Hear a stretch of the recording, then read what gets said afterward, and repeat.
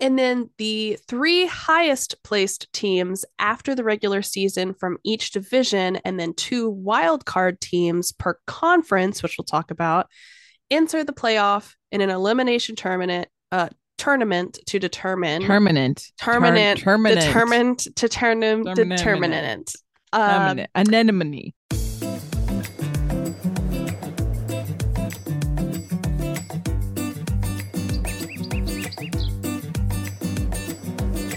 Hello, everyone, and welcome to the show. I'm Blair.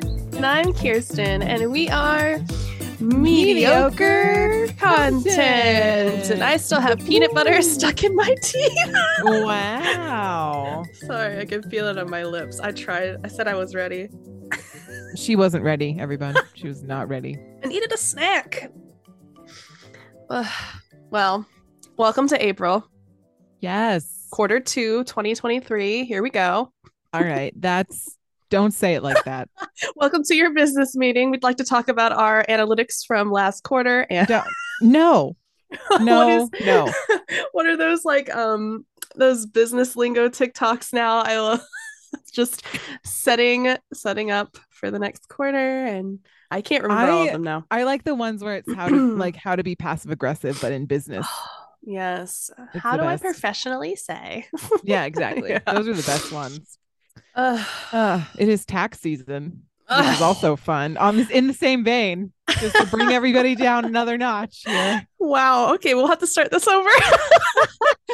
We actually filed our taxes already, and it was awful. Yeah. Yeah.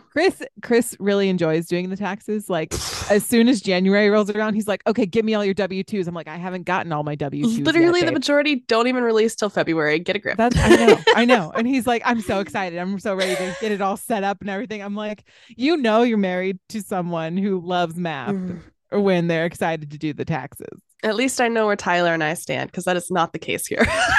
You know what? I'm cool with it. I'm like, Yeah. yes, please do my taxes. Please, I love you the most. Please do my taxes. Oh, gives me the heebie-jeebies. I know. It gives me the heebie-jeebies too. I do have something to tell you. Yay. Okay. That I find to be amazing. It's not going as swimmingly right now as I thought, which is fine, but I thought about you when I made this purchase. Oh. So I don't know if I've said it yet, but we are going to take a vacation with some friends in May to Tennessee. Mm-hmm. This set of friends, their daughter usually would watch our fur babies, but she's unable to do that because she's on the trip. That would be very difficult. Yeah, sure. I digress. So we're thinking, okay, we need a new pet sitter. I've been talking to the pet sitter. She is fantastic. The cats love her. All is well. However, in the morning, she can't get in until like 9 o'clock. And if you know anything about Puma, a little change in schedule, we have VOMs, yes, which is really stressful. Yeah. So we made the leap of faith and we purchased auto feeders. Yay! Oh my God. It's going to change your whole life. It hasn't yet. It's driving me crazy. So let me tell you this really brief saga of how it's been for the last week with these stupid auto feeders. I am so excited. This is not the trajectory I thought this conversation was going to go, and Where I did love you it. think I was going? I don't know. You were leading up to it. Like, is she going to break up with me? Like, what's happening? I'm really sorry, but it's not working out. And I just wanted to tell you in front of everyone. It's not you. It's me. No, it's 100% you. So, so I purchased these ones specifically because they had the most reviews, and also it could convert into a 2-feeder. And for perspective, we have 3 cats, so we need one that's a 2-feeder, and then Lynx kind of eats by himself because he's picky. And also Cougar hates him. But I digress. Yeah. Okay. Yeah. The setup of this thing was ridiculous. First of all, the directions were basically the most unhelpful thing on this planet. And I thought I was setting everything up correctly, but it kept timing out because it's supposed to hook to the Wi-Fi so you could set up the feeding schedule or manually. It's like way more advanced than I anticipated. I just wanted an auto feeder, right? Yeah, right. So I kept trying to hook it to the Wi-Fi and it wouldn't hook. Turns out I'm just an idiot. I kept typing in my Wi-Fi password wrong and it kept timing out because I typed it in wrong. So user error. That was me for 45 minutes. I literally almost packed it up and sent it back because I was an idiot.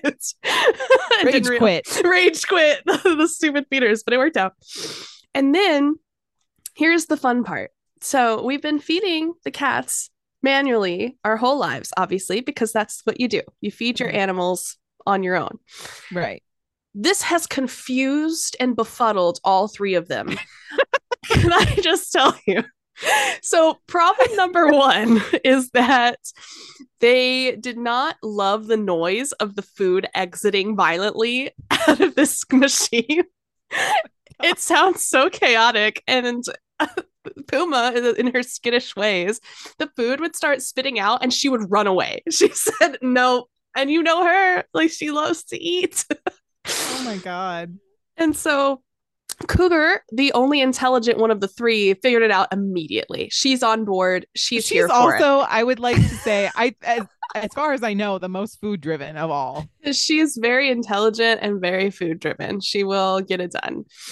Cougar's great. Puma's a little wary. Lynx, completely confused. Does not compute. I put his food in the food bowl, refusing to eat, and I could not. So what I decided is I was going to set the feeder up and let it pour into the bowl because he likes to do a little dancey dance around the bowl as he eats. So I'm like, okay, maybe his fat head can't fit underneath. So cute. I love that so much. He's so stupid. Maybe his fat head can't fit underneath. Right. And so I'll just raise it up and let the food just drop into it. And then he can do his little dancey dance and it not be inhibited by the machine because he's like hitting his head. Well, that didn't work. He still hates the bowl. So then I was like, okay, well, I have it raised up. Maybe he wants his bowl. And now that I have it raised up, it doesn't really matter what bowl it's in because it's going to just fall in. Right. This morning, I have to pick him up, put him in front of the bowl as it's spewing into the bowl, and he sniffs it and he's like, okay, I'm getting it. And then I leave and he's following me up the stairs. I'm like, no, you need to go eat. So I pick him up again and he's not light. No. Put him by the feeder and he's like, munch. I walk away. He's like, where are we going, Mom? And I'm like, you need to eat. Just leave me alone. You are destroying the purpose of an auto feeder if you don't go eat. Have we considered the possibility that he will figure it out if he gets hungry enough? Have we thought about that? I did, but here are the problems. Okay. The girls will just eat everything. Yeah, that's right. So I need him to at least initially start eating, and then if they want to graze later, they can figure it out amongst themselves. Yeah. But I need him to just initially eat, get it done, and be done. You know what I mean? Okay. So I have questions. So have we tried isolating him in like his own little room when he eats? Just to like take away any of the other like external stimulation, the other cats and all that stuff. So no, but also there's nowhere else to put it. So this is also something that annoys me with these. I'm not 100% sold on them. I still might return them and get something different if I'm not, whatever. That's fair. But the peculiar thing about this is the system itself requires you to put batteries in it, but it cannot run off batteries alone unless it's an emergency situation and is required to be plugged in. So I could move it if it would just run off the batteries, but because of the fact that it requires to be plugged in, there's only a certain space in our dining room that has that. Put him. Yeah. So, and it's not, he's been eating with the girls. That's not a problem. He's just ADHD. I don't really know. Like he wants to do his dancey dance. So we solved that problem. He's doing his dancey dance and he's loving it. Which really just consists of him walking around his bowl, like eating like this with his neck. And for like a dog, like a dog, he just got to do his. He's really the most dog cat I've ever owned. Which disturbs Puma. She stares at him every time he does it. Like that is so weird.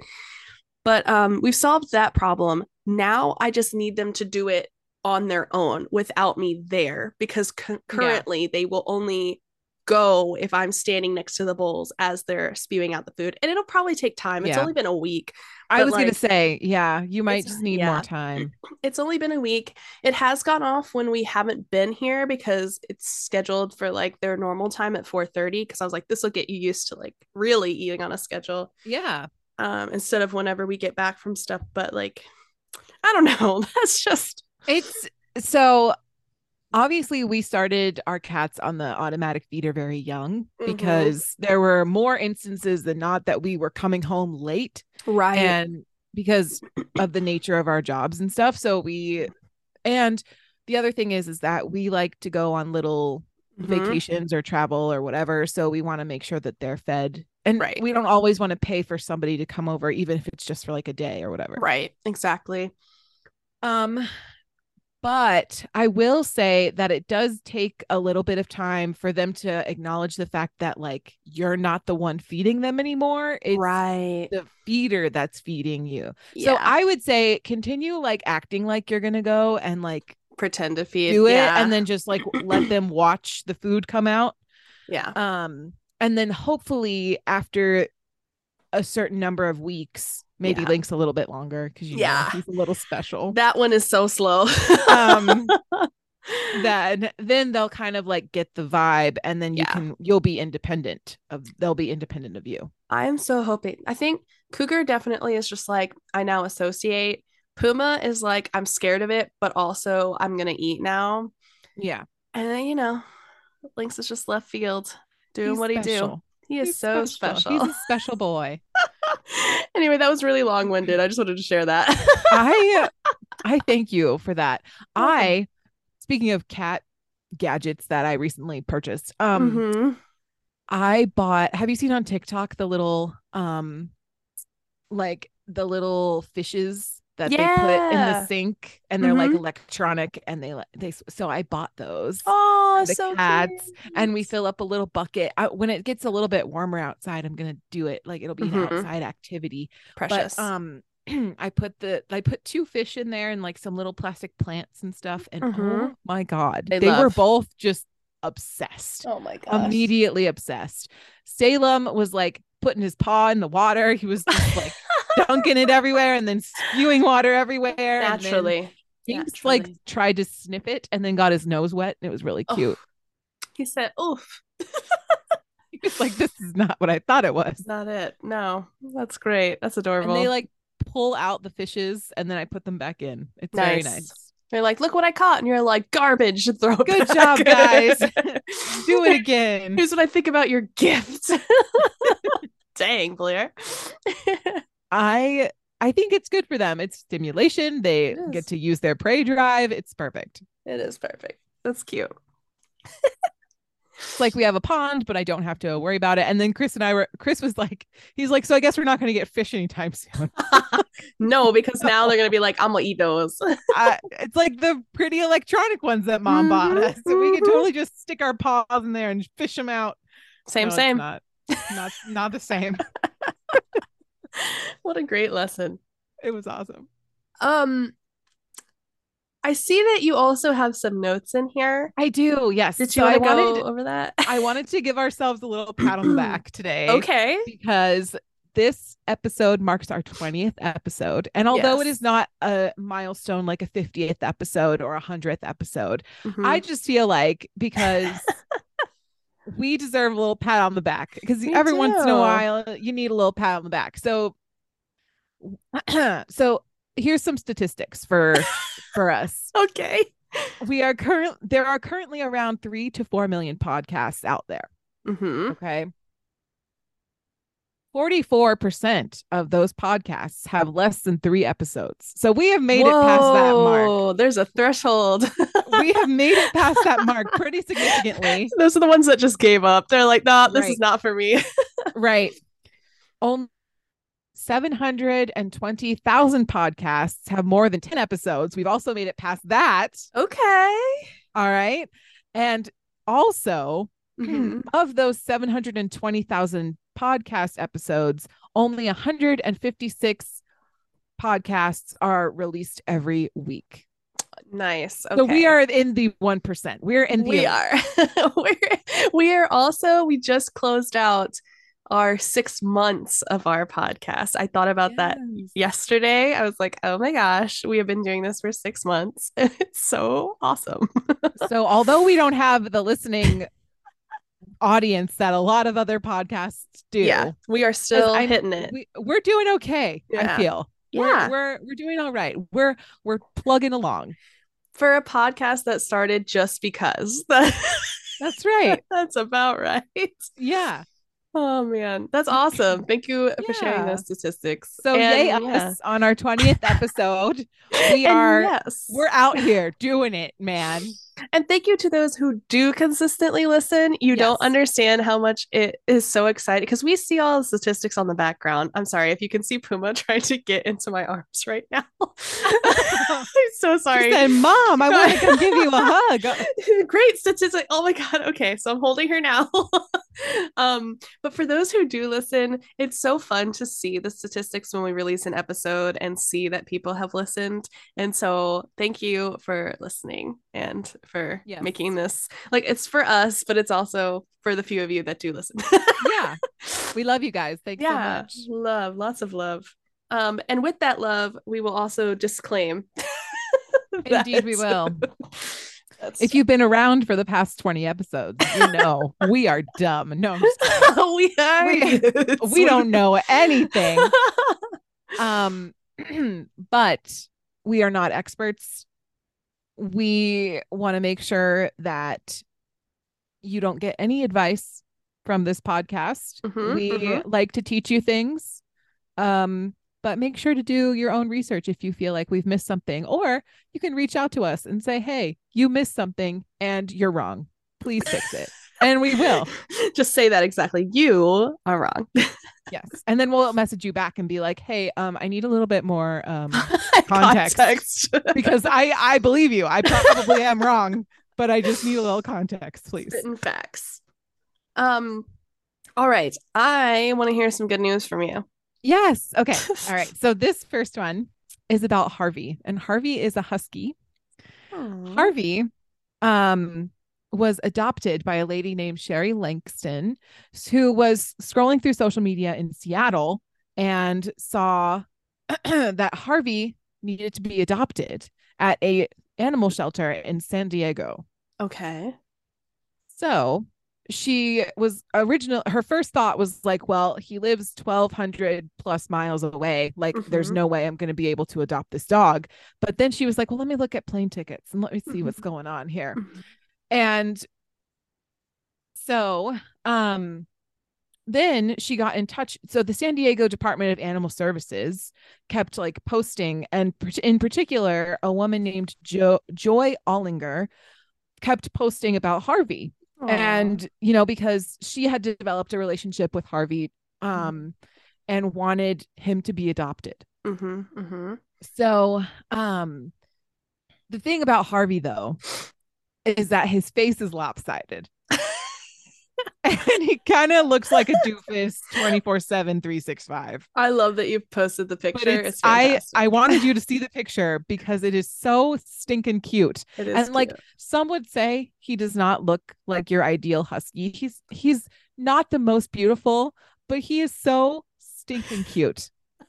He is cute. He just looks like a doofus all the time, and it's so good. Me too, Harvey. Me too. Right. So basically, she messages Joy, and says, hey, I really am interested in this dog. And Joy was like, great, come down to San Diego and you can have this dog. And they did. And now Harvey lives with another dog. The family there, because they have 2 kids and a dog already. And then they brought Harvey in to that family as well. Aww. So he lives his life with his new dog friend as well as his new fam. And it's adorable. He's so cute. He is so cute. Oh, I'm glad he found a forever home. That's great. Yeah. So always a good news when a cute little dog who may not be your stereotypical family dog, you know. Yeah. He has a new home. Yeah. Okay, so now we're going to Staten Island. Whew, all the way on the other coast. And we're going to talk about the Granny restaurant. Okay. It's called Enoteca Maria. Ooh. And basically, this guy, his name is Joe Scaravella, Italian. And he basically started a restaurant after his grandmother, sister, and mother passed away. And he started the restaurant on the basis of like the best meals in your life are usually made by your grandmother. Oh my gosh. So he invites grandmothers. Originally it was like Italian grandmothers, but from all different kinds of ethnicities and cultures, and they take turns making food for the restaurant. That is so cute. I might cry. Oh my gosh. So the Staten Island, New York eatery has a unique concept with the idea that no one cooks a more heartful meal better than a grandmother. The restaurant is home to a rotating cast of grandmothers, or nanas, as they call them, who cook the meals they've been providing for their families for generations. When it first opened, it only featured Italian nanas, but now the roster includes grandmothers from Sri Lanka, Azerbaijan, okay. Yeah, that's Trinidad, Syria, Japan, and beyond.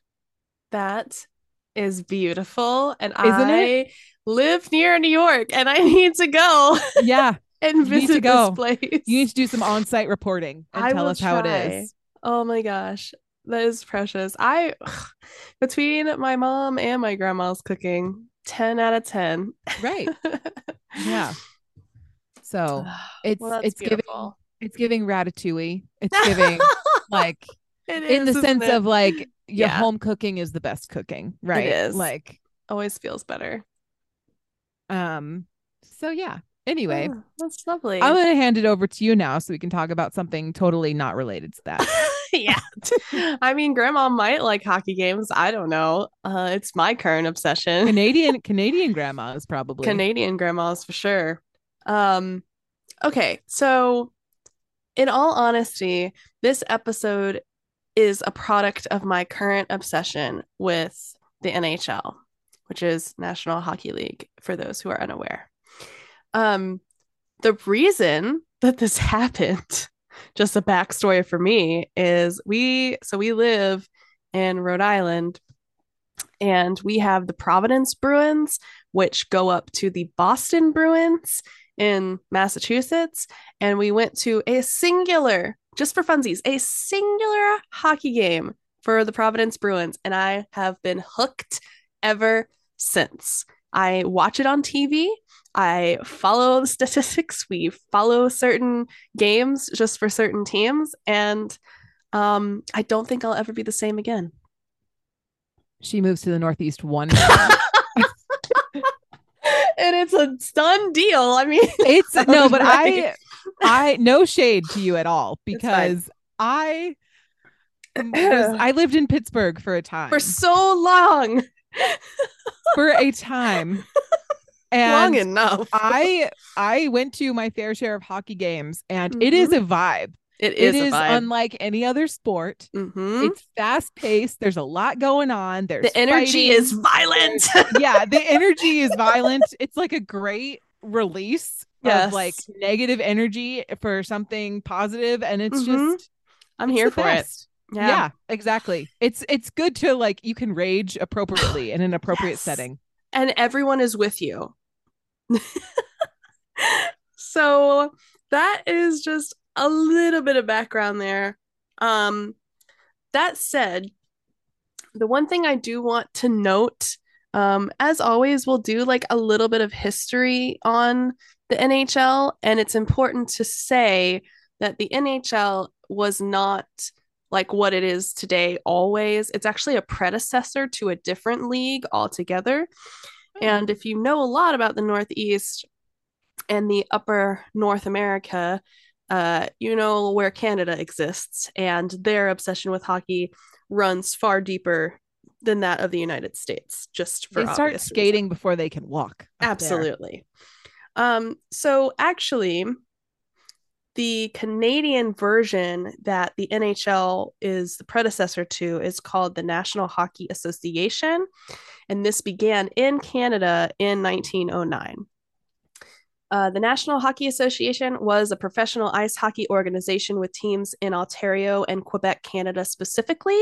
And the NHL was founded by Ambrose O'Brien, who introduced what is a six-man hockey by removing the specific rover position in 1911. And we'll talk about positions and things like that later, but that's kind of where all of this punched off. Obviously, there's other leagues and associations and all that stuff, but this is all I care about right now. So got it. This is where we're focusing. The National Hockey League was officially formed in 1917 and started with 4 Canadian teams, to which the first U.S. team, the Boston Bruins, was added to in 1924. The initial 4 Canadian teams for the 1917 launch of the NHL was the Montreal Canadiens, Montreal Wanderers, Ottawa Senators, and Quebec Bulldogs. And the NHL did become the strongest league in North America, and in 1926 would take a permanent position of the Stanley Cup, which is a trophy that represents essential world supremacy in ice hockey.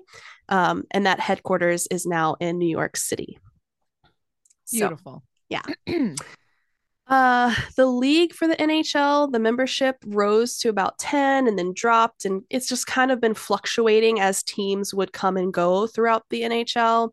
Sure. It did hold steady at about 6 teams, which are now known as the Original Six, and that was from 1942 to 1967. Those teams were the Bruins, Chicago Blackhawks, Detroit Red Wings, Montreal Canadiens, so still holding strong, New York Rangers, and the Toronto Maple Leafs.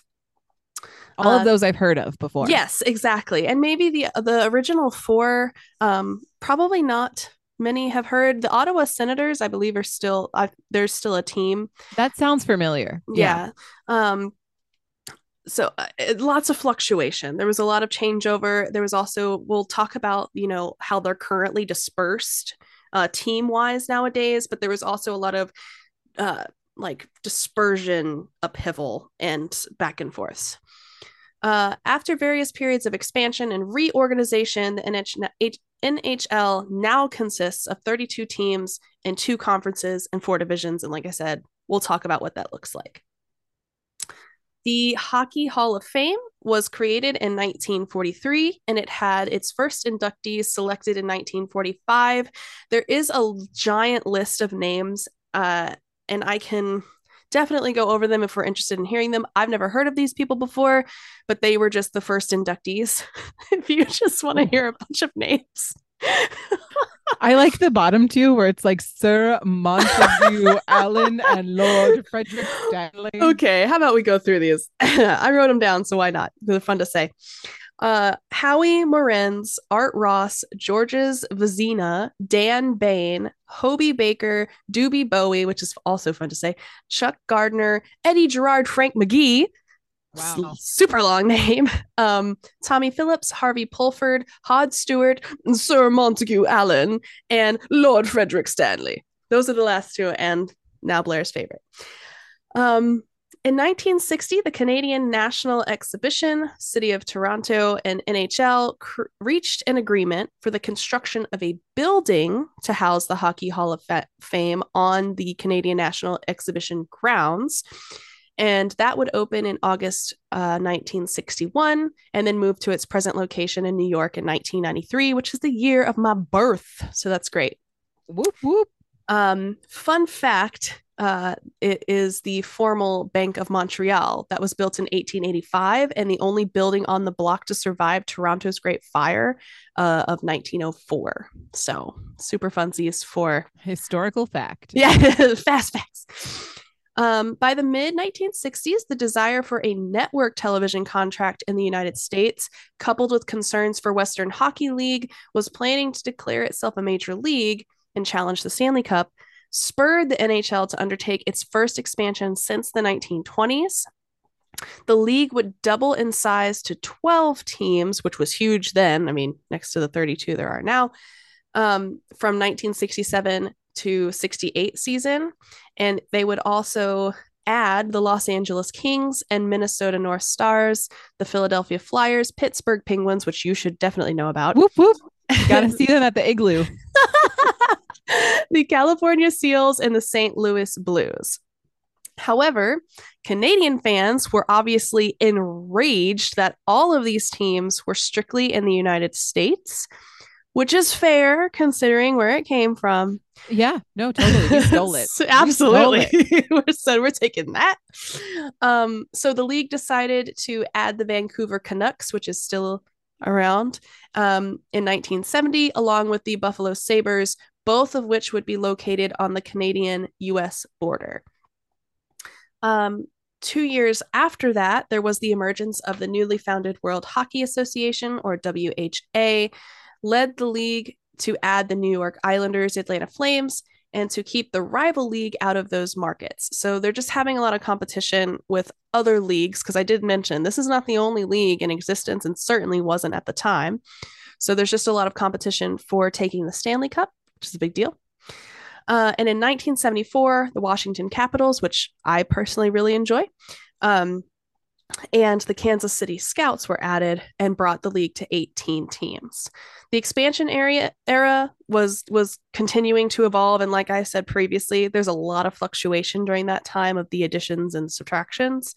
But like I mentioned today, they're nicely divided and equally dispersed across the states and Canada. So if you don't know anything about hockey, can I do a quick segue? Or not yes. Not a segue, but an intro. Like, yeah. So you said Vancouver Canucks, and I was like, what the heck is a Canuck? And so I looked it up, and a Canuck is another word for a Canadian. Mm-hmm, mm-hmm. It's sometimes carrying a negative implication, but more often it is wielded with pride. That's all I wanted. I just wanted you guys to know, because I didn't know. Blair's over there Googling what is like Canuck. I love it. For those who don't know, because I don't know. I didn't know that either. It's kind of funny. Sounds like a duck or something. I don't know. Yeah. Is it a type of bird? We don't know. It's not. It's more funny. It's kind of like same, because it's like Vancouver is also in Canada. So it's like Canadian. Right. No, yeah. Exactly. It's like redundant kind of. Yeah. I like it though. All right. Sorry. I just had to. No, it's fine. Yeah. If you don't know though, whether it's Canadian or not, hockey can be really aggressive, and certainly has its fair share of fights, which everybody loves. So there are obviously big, lots of research and conscientiousness, similar, I would assume, to kind of football, about player safety. Sure. Because again, similar to the NFL, the NHL is also paying these players to, to beat play. Each other up. Right. No, and if somebody gets injured and it's a star player, or if you lose a player, then that's really bad. So the NHL has its own hardships like concussions due to hard hits. Those are the primary concern, because you are rolling at crazy speeds down the ice and hitting these people against walls and each other and smacking each other with sticks and pucks. And in a fun added twist, there's razor blades on your feet. And you also have weapons. So it's good. It's great. I'm always so worried about somebody like slicing a hand open, like heaven forbid. Horrifying to think of. It's happened before. But recent studies have shown how the consequences of these concussions can, last beyond that player's retirement, which is also what they're discussing in other contact sports. It's just the nature of a contact sport. This has significant effects on the league, as elite players have suffered these after effects. One of the examples that they gave was someone named Sidney Crosby, and they were sidelined for 10 and a half months. She said someone named Sidney Crosby, as if it's not the most famous hockey player ever. Indeed. And we're also famously sidelined for 10 and a half months. All right. If you don't know who that is, go look it up, listener. They really are fantastic. And it is really sad because, again, you have these elites who are being paid who are playing and, doing their best. This is their career, this is their whole job, and if they get hurt that bad, they can't they can't play. You're right. It's a big deal. And again, it's the same as like the NFL and other sports organizations. It's just the nature.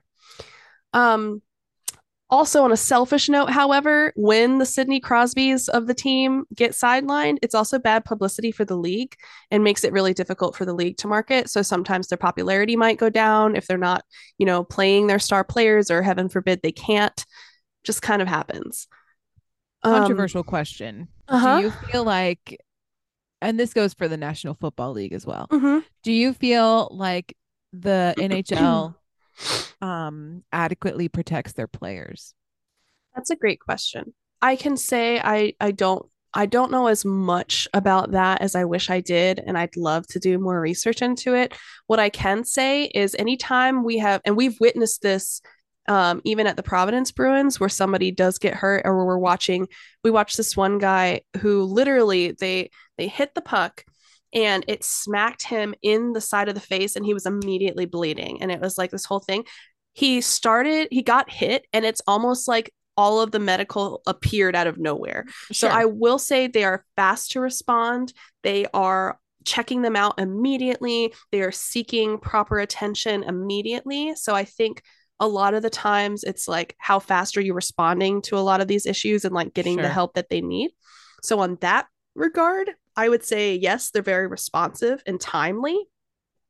Overall, in terms of like the mitigation, I mean, they wear helmets, but a lot of the times for the regular players, they're half helmets. I mean, you see the goalie, it makes sense that they have a full face, but that's not the case for the other players. I don't know if it's just like a getting in your way kind of thing, but I mean, football does it. So, yeah, I think that leaves room for questions I would have as well. Sure. Yeah. And I think the NFL could do better even with their equipment, but that's a different topic as well. Yeah. Yeah. I mean, I definitely, again, well, and I don't know everything there is to know about it, but I definitely feel like there could be more long-term support. Yeah. Because like the average professional sports career is not very long. It is not. And I feel like once you're done, they're just like, okay, well, thanks. Have fun figuring it out. Right. And you've got all these long-lasting issues. Right. Yeah. No, I agree. I think I don't know if there is some kind of retirement care or like what they do, but if they don't, I highly feel like they should. I agree. So I don't really feel like this next part makes a whole lot of sense. So I'm just going to skip that. Great. Just know that player safety has been on the list. It is something that they are, taking seriously to a point, but how seriously? Not 100%. I can say that the one thing that they did do to try and remove some of the high speed collisions on ice was to mandate the hybrid no touch icing for the 2013-14 NHL season. I don't know a lot about that either. You'd have to go look it up and see what all went into it, but to that, they probably do the best they can. There's also a lot of aggression coming on. So even if you're not getting hit on the ice, you may be punched on the ice. So concussions abound from all types of experience. Even though we're out of Women's History Month now, I do kind of want to talk about women in the NHL because I don't feel like it gets talked about a lot. And there were definitely women that participated. So from 1952 to 1955, Marguerite Norris served as president of the Detroit Red Wings, being the first female NHL executive and the first woman to have her name engraved on the Stanley Cup, which is amazing. Wow. I know.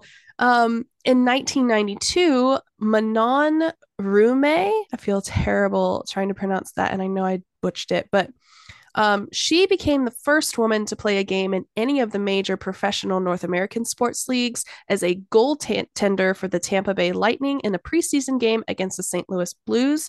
And she was able to stop 7 of 9 shots, which is also amazing. In 2016, Dawn Braid was hired as the Arizona Coyotes skating coach, making her the first female full-time coach in the NHL. And the first female referees in the NHL were hired in a test run during the league's preseason prospect tournaments in September of 2019. 2016, the NHL hosted the 2016 Outdoor Women's Classic, which was an exhibition game between the Boston Pride of the National Women's Hockey League and the Le Canadiens of the Canadian Women's Hockey League, as part of a 2016 NHL Winter Classic weekend festivities, which is a mouthful, but amazing all the same. In 2019, the NHL invited 4 women from the US and Canadian Olympic teams to demonstrate the events in All-Star Skills competition before the All-Star game. Due to Nathan MacKinnon choosing not to participate following a bruised ankle, Team USA's Kendall Coyne Schofield competed in the fastest skater competition in his place, becoming the first woman to officially compete in the NHL's All-Star festivities. Wow. The attention led to the NHL to include a 3-on-3 women's game before the 2020 All-Star game. And again, going back to Manon, she returned to perform as the goaltender for the 2022 NHL All-Star Games Breakaway Challenge. Wow. So women still making history, even outside of Women's History Month and in the NHL, which is fantastic. Very cool. Very cool. I think so. Sorry, I was not ignoring you. My cat was eating my chair. No, that's perfectly acceptable. Sounds like he needs a snack, so I'm gonna let you do that and give him a break. Sounds good. Welcome to the ad segment of this week's podcast. Normally, we have something witty to say that would segue you into the second half of the podcast, but not this time. For this ad break, we've created a random groove segment built exclusively for the vibes. Enjoy these calming tunes before you come re-immersed in all things mediocre content.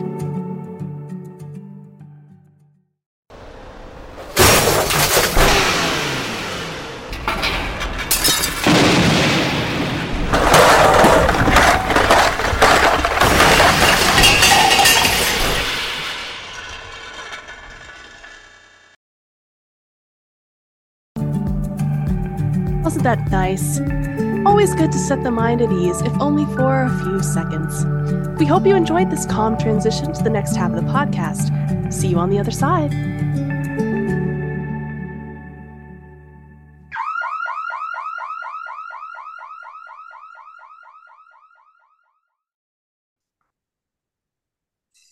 Welcome back, everybody. We are in the second half.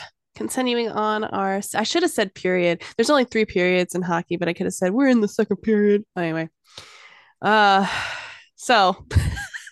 we're going to talk about the hockey season. I had to have a good segue. All right, so this is about the hockey season and the Stanley Cup and how all of that works. So the season is structured into preseason, regular season, and Stanley Cup playoffs. For the preseason, it's generally held the last 2 weeks of September, and basically each team will play several not for the record exhibition games, kind of like a get ready to get real kind of situation. Yeah, preseason. Yeah. Right. The regular season, which generally runs from early October through April, makes the teams play 82 games to determine their standings. So this is like any other sport. You've got a determination of state, like March Madness or I totally forgot the word Super Bowl for a second. So anyway, it's kind of like that. And then the 3 highest placed teams after the regular season from each division, and then 2 wild card teams per conference, which we'll talk about, enter the playoff in an elimination tournament to determine anemone.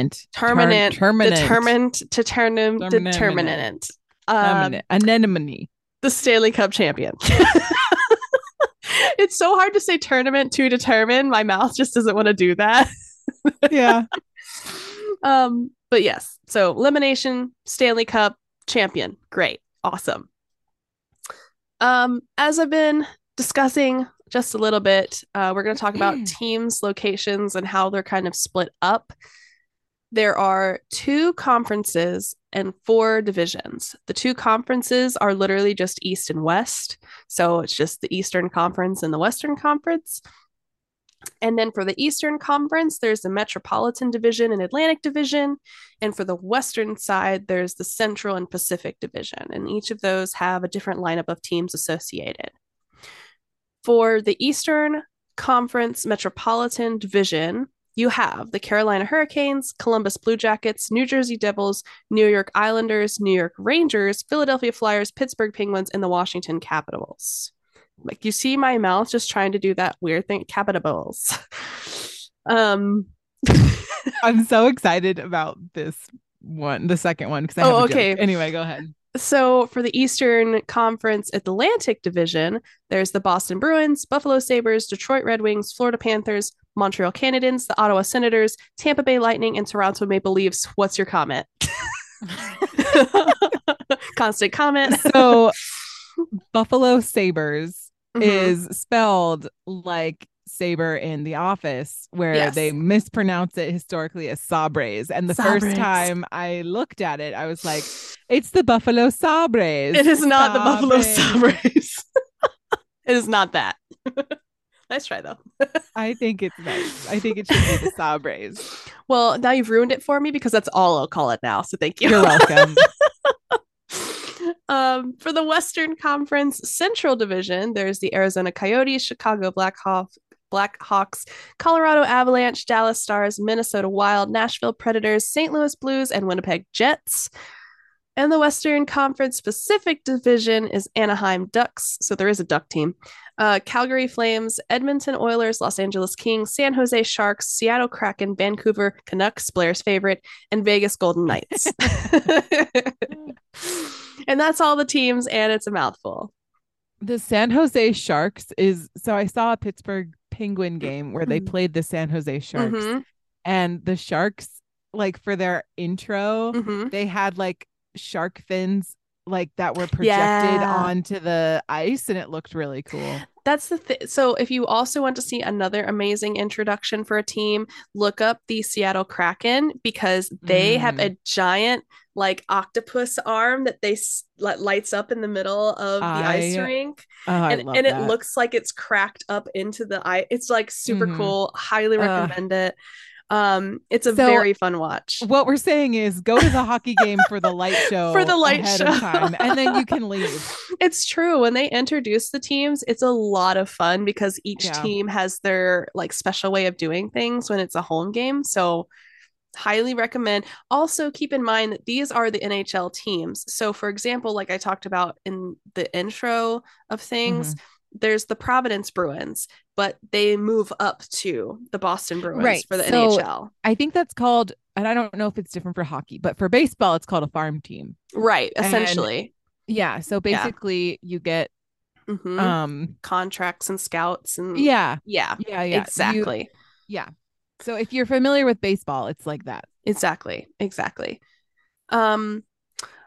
Now for positions. This is important because, like we talked about in the beginning, when it was being founded and kind of setting it off apart from its previous association in Canada, there was one position that was eliminated, which was the rover position. So a rover was a position in ice hockey used from its formation in the late 19th, early 20th century. And at the time, ice hockey consisted of 7 positions, along with the goaltender, 2 defensemen, and 3 forwards. Those positions are still in use. The rover, unlike all the other pieces of the team that had specific duties, was exactly what it sounds like. They were just used for whatever was needed during the game at any time. So not really a set position. They would just roam the ice and address whatever they needed to address. As the skill level of players increased, however, the need for this type of position really decreased. And after it was formed in 1910, the National Hockey Association decided to just exclude it altogether. The league's successor, as we talked about, was the NHL, did the same thing in 1917. However, the Pacific Coast Hockey Association, formed in 1911, kept that.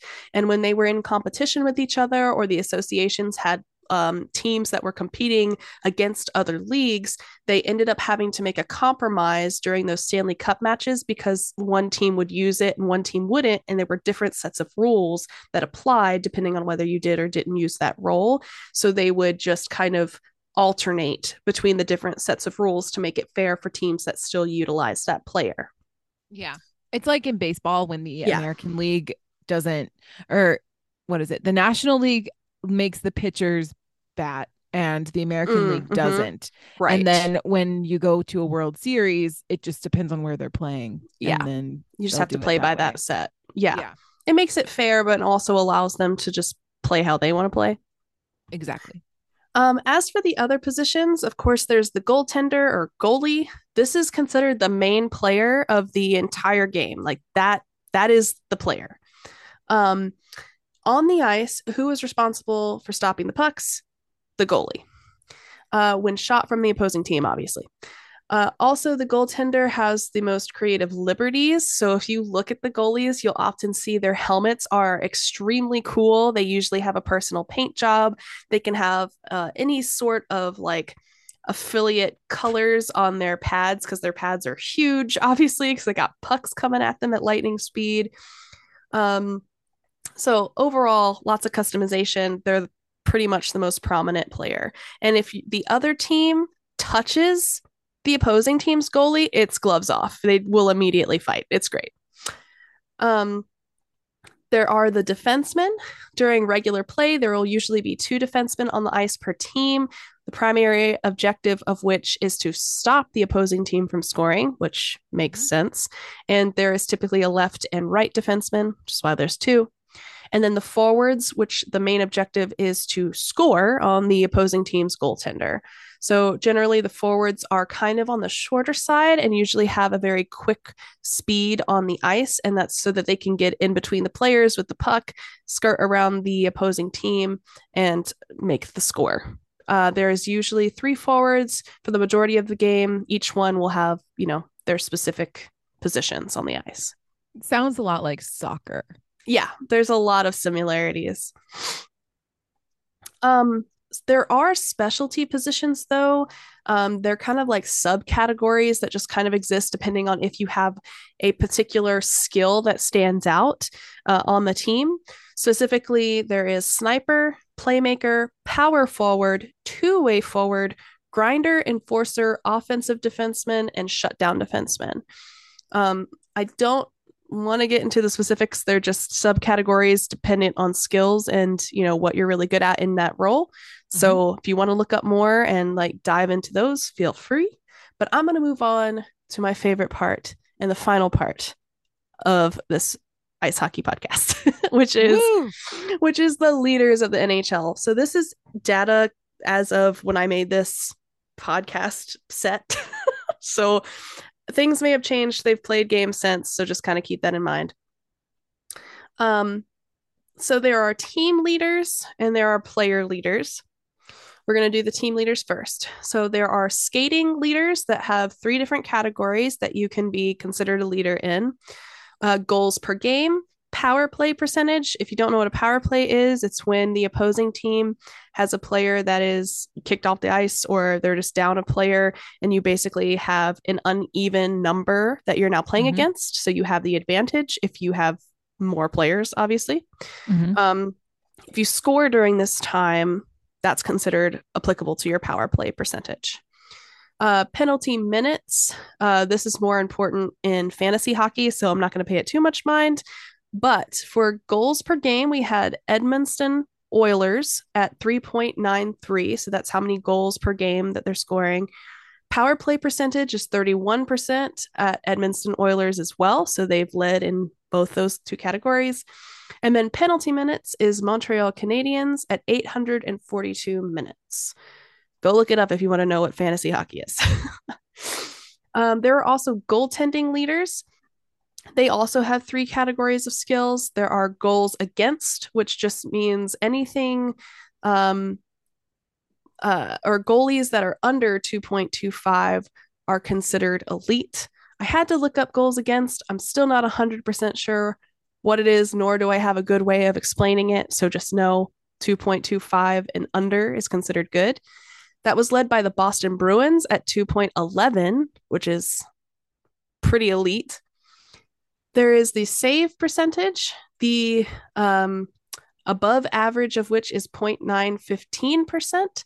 So that save percent went to the Boston Bruins at 0.931%, which is also considered elite. And then shutouts. And shutouts is when the opposing team or whatever team scores and the other team gets nothing. Like they just do not score anything and that team takes the full game. And that went to the Carolina Hurricanes with 8 shutouts so far. Wow. I know. Then there are player leaders. So these are just individuals. Skating leaders, there's points that went to Connor McDavid of the Edmonton Oilers. He received 138 points so far, and this is for any goals or goal assists that they achieve. They get a certain number of points for those. He also is currently in the lead for goals in general at 60 goals. And then there is something called the plus minus rating, and this is calculated by giving the player 1 point for each even strength or shorthanded goal his team scores while he is on the ice, and you subtract that 1 point for each even strength or shorthanded goal the opposing team scores while he's on the ice. Confusing, I don't do maths. Basically, Hampus Lindholm of the Bruins is at 46, plus or minus. Cool. And then the final is the goaltending leaders, which is, again, goals against.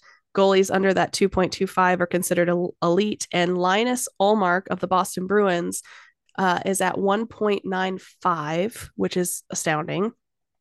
He also is currently in the lead at his save percentage at 0.937%.